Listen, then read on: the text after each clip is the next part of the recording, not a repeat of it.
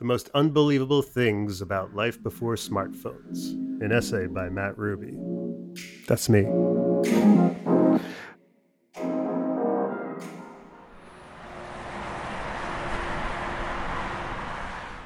I used to get lost all the time.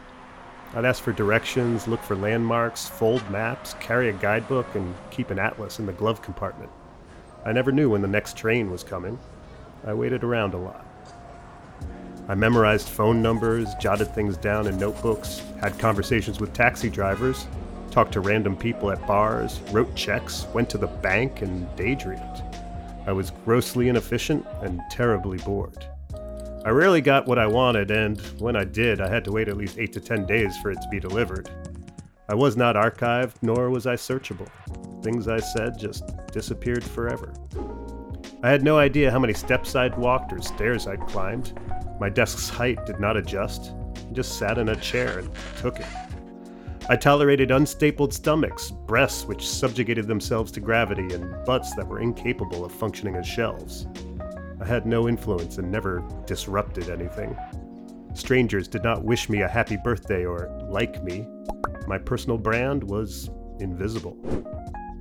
I operated on hunches, browsed bookstores, and fearlessly entered restaurants on a whim, with no knowledge at all of the party of 8 who traveled all the way from Connecticut to dine there and who, despite their reservations for 8:45 p.m., were not seated until 9:30 p.m., and then had to endure a server who was extremely rude, unprofessional, and, quote, tattooed up on his neck. I did not eat gummy bears, worms, or any other gummy species.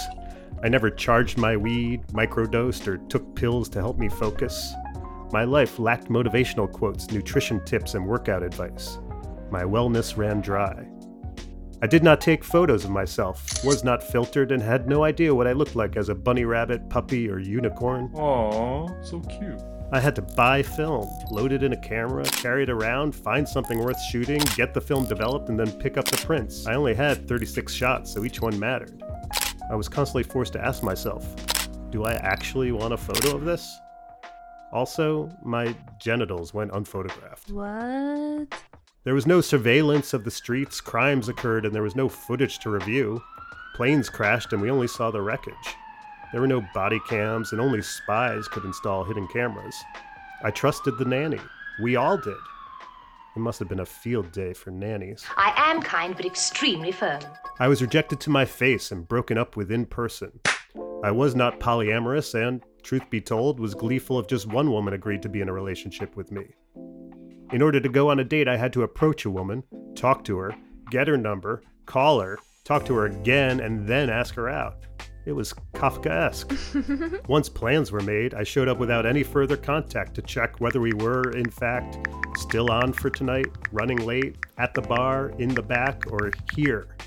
It's a miracle we ever found each other. News was not breaking and I was not alerted.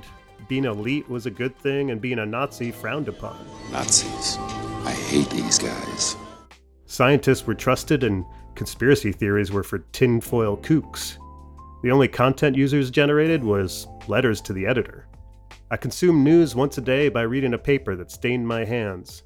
I stumbled upon random articles I would never have selected based on the headline. The ads I saw were untargeted shotgun blasts. Quizzes were just for students, and I did not know which ice cream flavor matched my personality, who should play my BFF in a movie of my life, or which Disney prince I should have a threesome with. Wow. I rarely got to feel outraged by the words of people I'd never met. For that, I had to rely on family. I made mixtapes and went to record stores. I put 5 discs in a CD changer and they were my soundtrack for months at a time.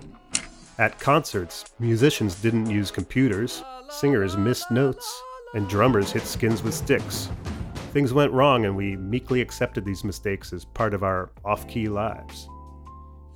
I read books with dog-eared pages, highlighted passages, and untrustworthy narrators. I'd read authors without knowing if they were allies or enemies. I lacked certitude. The only binging I did involved alcohol. I'd wait an entire week to watch the next episode. And I listened to whatever was on the radio, rarely watched documentaries, and knew very little about serial killers. My crime was not true, and my play was not auto.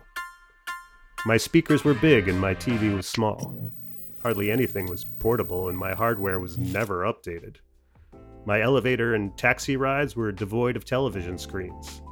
I read cereal boxes while eating breakfast and shampoo bottles while sitting on the toilet. I never talked to my watch, my phone did not correct me, and acquaintances never asked me to finance their independent film or back surgery. My refrigerator and toaster were incapable of communicating with each other. The war was cold. Also, I was the default. No one called me toxic or problematic. Things weren't fluid and there was no spectrum. I assumed the police were telling the truth. I was unaware of how frequently powerful men would answer the door wearing nothing but a towel. There were a lot of questions I never had to ask. Complaining was frowned upon. I was told to walk it off. Therapy was for people with real problems, and things stayed unsurfaced. I didn't think about wage gaps, redlining, gerrymandering, or the intricacies of romantic encounters. There were a lot of questions I never had to answer. Were those the good old days? It's tough to say. We didn't rate things back then. Stars weren't doled out and our feedback was not appreciated. Mostly we sat in silence. We didn't have infinite scroll. We reached the end of the page and then it was done.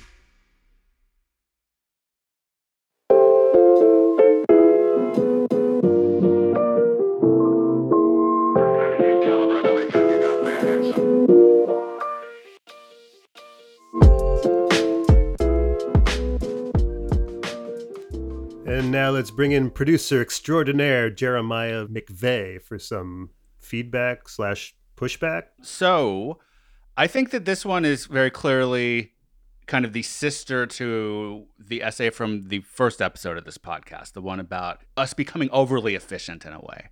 There's some overlap in the subject you're talking about. But I guess what's different here is that there's an ambivalence, I think, because there are things in here that I think are clearly good that are getting I don't want to say lumped in, because I don't think your purpose your intent is to say that they are necessarily bad. You asked the question at the end even of like, are things better or whatever. But yeah, things like I guess I start to think of it as like the personal versus the public, of the things that are about the way life was before iPhones and such, for on a personal level, it was maybe better in a lot of ways. But I think in the public domain, where we know better how police behave and how powerful men behave, like those are improvements. It took our head out of the sand, so to speak. Would you agree? Yeah, I think the first draft of it, I remember, was more veering towards this, weren't things better back then? Like at least seemed to be like an undercurrent. And once I finished that draft, it did feel like there was something missing, which is why I revised it somewhat towards the end there. There's some, but then there's also, like, this is how I feel about things. Are other people feeling the same way? Have things, changed for the better on a lot of levels? And shouldn't that be factored in? So it was something that dawned on me as this was originally being written, that like, oh, there's probably some more nuance here as opposed to just, one note. What I was trying to do was nail some middle ground between stuff that was good, or even if it wasn't like as effective or as efficient or as like clean and quick as things are nowadays, was there something that we're missing that we don't always think about? Which is also, for me, I think there's something about the age that I am, which has dawned on me in recent years of like, oh, there's the people older than me who just never really got the internet or technology and who are just sort of like living their lives the way they did before.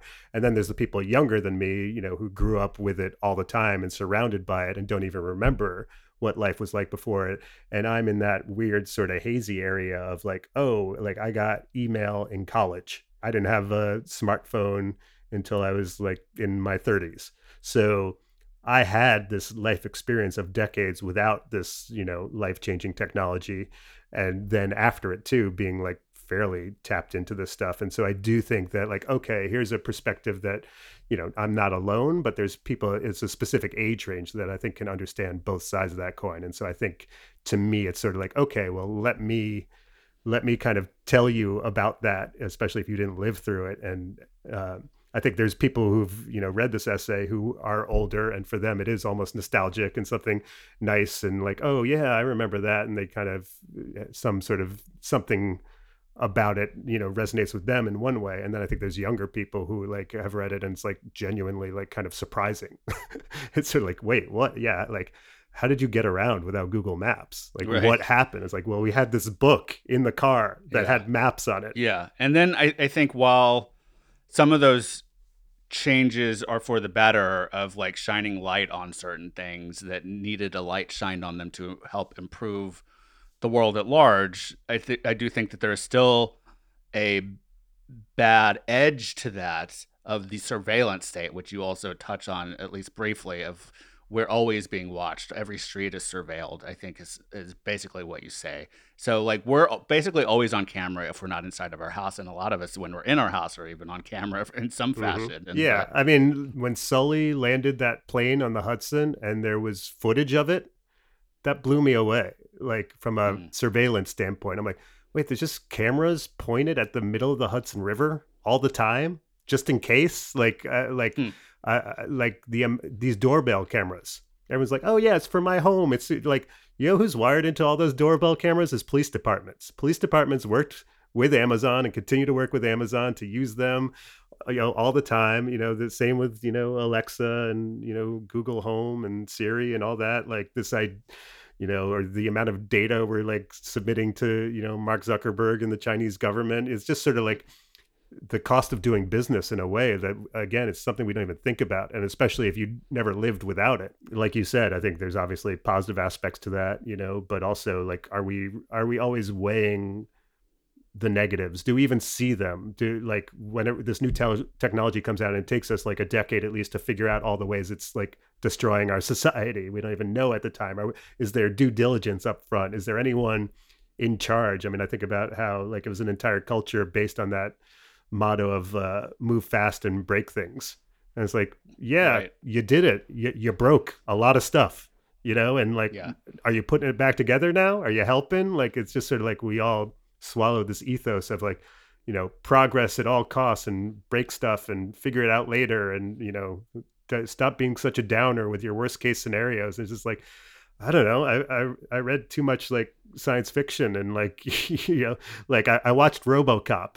And now when I see them bringing out these like robot police dogs, I'm like, this is like a scene from the movie. Like, this doesn't end well. How do you not see that your progress also has a dark side?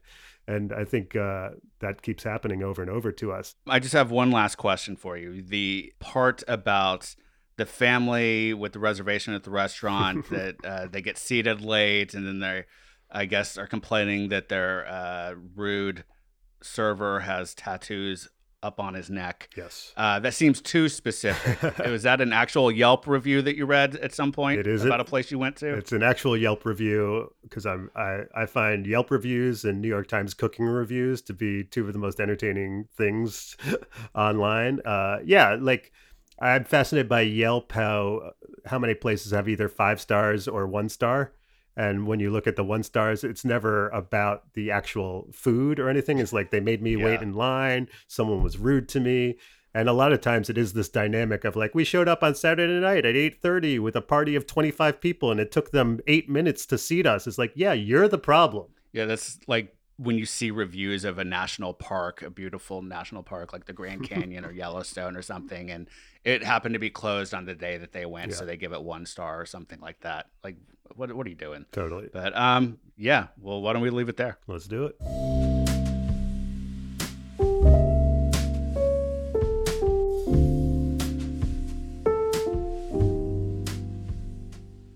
And now for some quickies. America's what you'd get if a comb-over could be a country.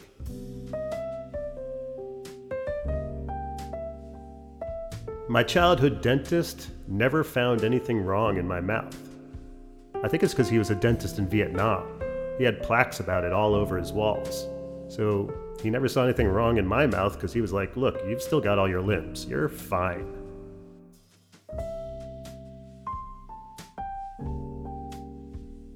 Sometimes I wipe down the groceries just for old time's sake.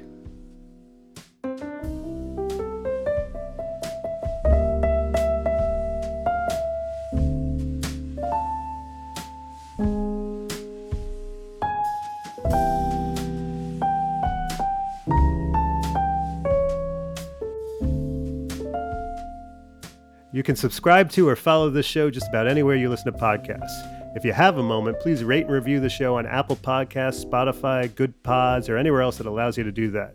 And when I say that, I mean, like, leave it a good review. I feel like that's obvious, but if you're just going to leave it a bad review, you don't have to. Anyway, it helps others find the show, which I really appreciate. If you want to reach out to me directly, you can email me at mattruby@hey.com. That's mattruby@hey.com. And if you like this podcast, you should subscribe to the Rubes Letter, where what you just heard first appeared. You can find that at mattrubycomedy.com/subscribe. And while you're at mattrubycomedy.com, you can also find links to my Instagram, Twitter, YouTube, and TikTok, where I post clips of my stand-up and other stuff too. Thanks so much for listening. I appreciate it.